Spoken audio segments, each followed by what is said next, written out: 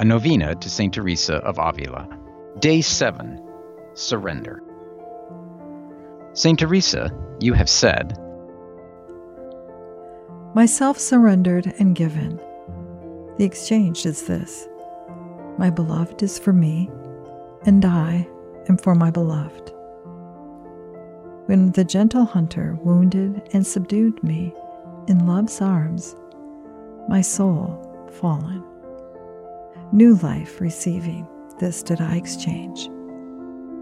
My beloved is for me, and I am for my beloved. The arrow he drew, full of love, my soul was made one with her Creator.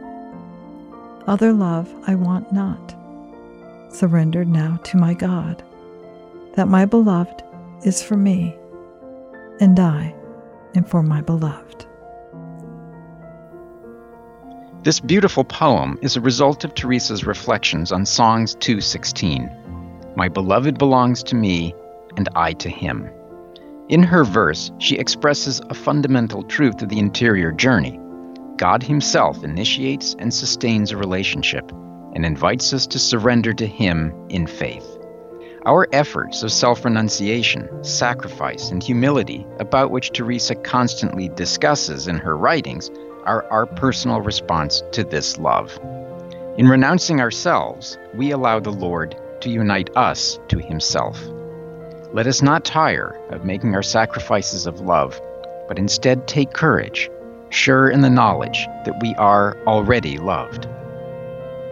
St. Teresa speaks to us today, saying, Christ has no body now but yours, no hands, no feet on earth but yours. Yours are the eyes through which he looks compassion on this world. Yours are the feet with which he walks to do good. Yours are the hands through which he blesses all the world.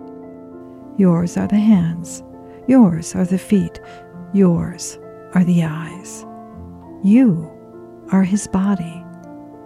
Christ has no body now on earth but yours. O God, who through your Spirit raised up St. Teresa of Jesus to show the Church the way to seek perfection, grant that we may always be nourished by the food of her heavenly teaching and fired with longing for true holiness.